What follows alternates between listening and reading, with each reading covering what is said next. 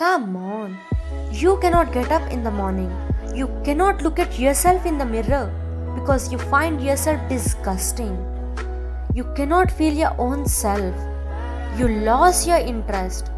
You find trouble in making decisions. You can't even go for a walk. Your weight gains or losses. Your sleeping patterns become horrible. You feel down most of the time. You find it difficult in remembering things. You find it difficult to go and brush your teeth. You find it difficult to trust someone. Nothing feels fun anymore. You are absolutely exhausted.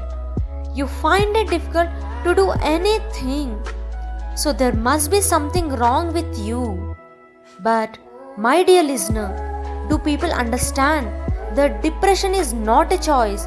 No one chooses to feel so alone. No one chooses to feel insecure. No one chooses not to allow someone in. No one chooses not to get pampered.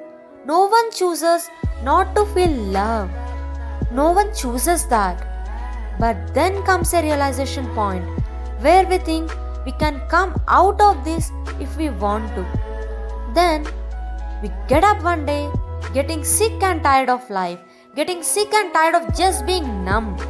That is the time when we decide to concentrate on our mental health. It's okay to feel sad. We will get through it. Let's be kind to ourselves.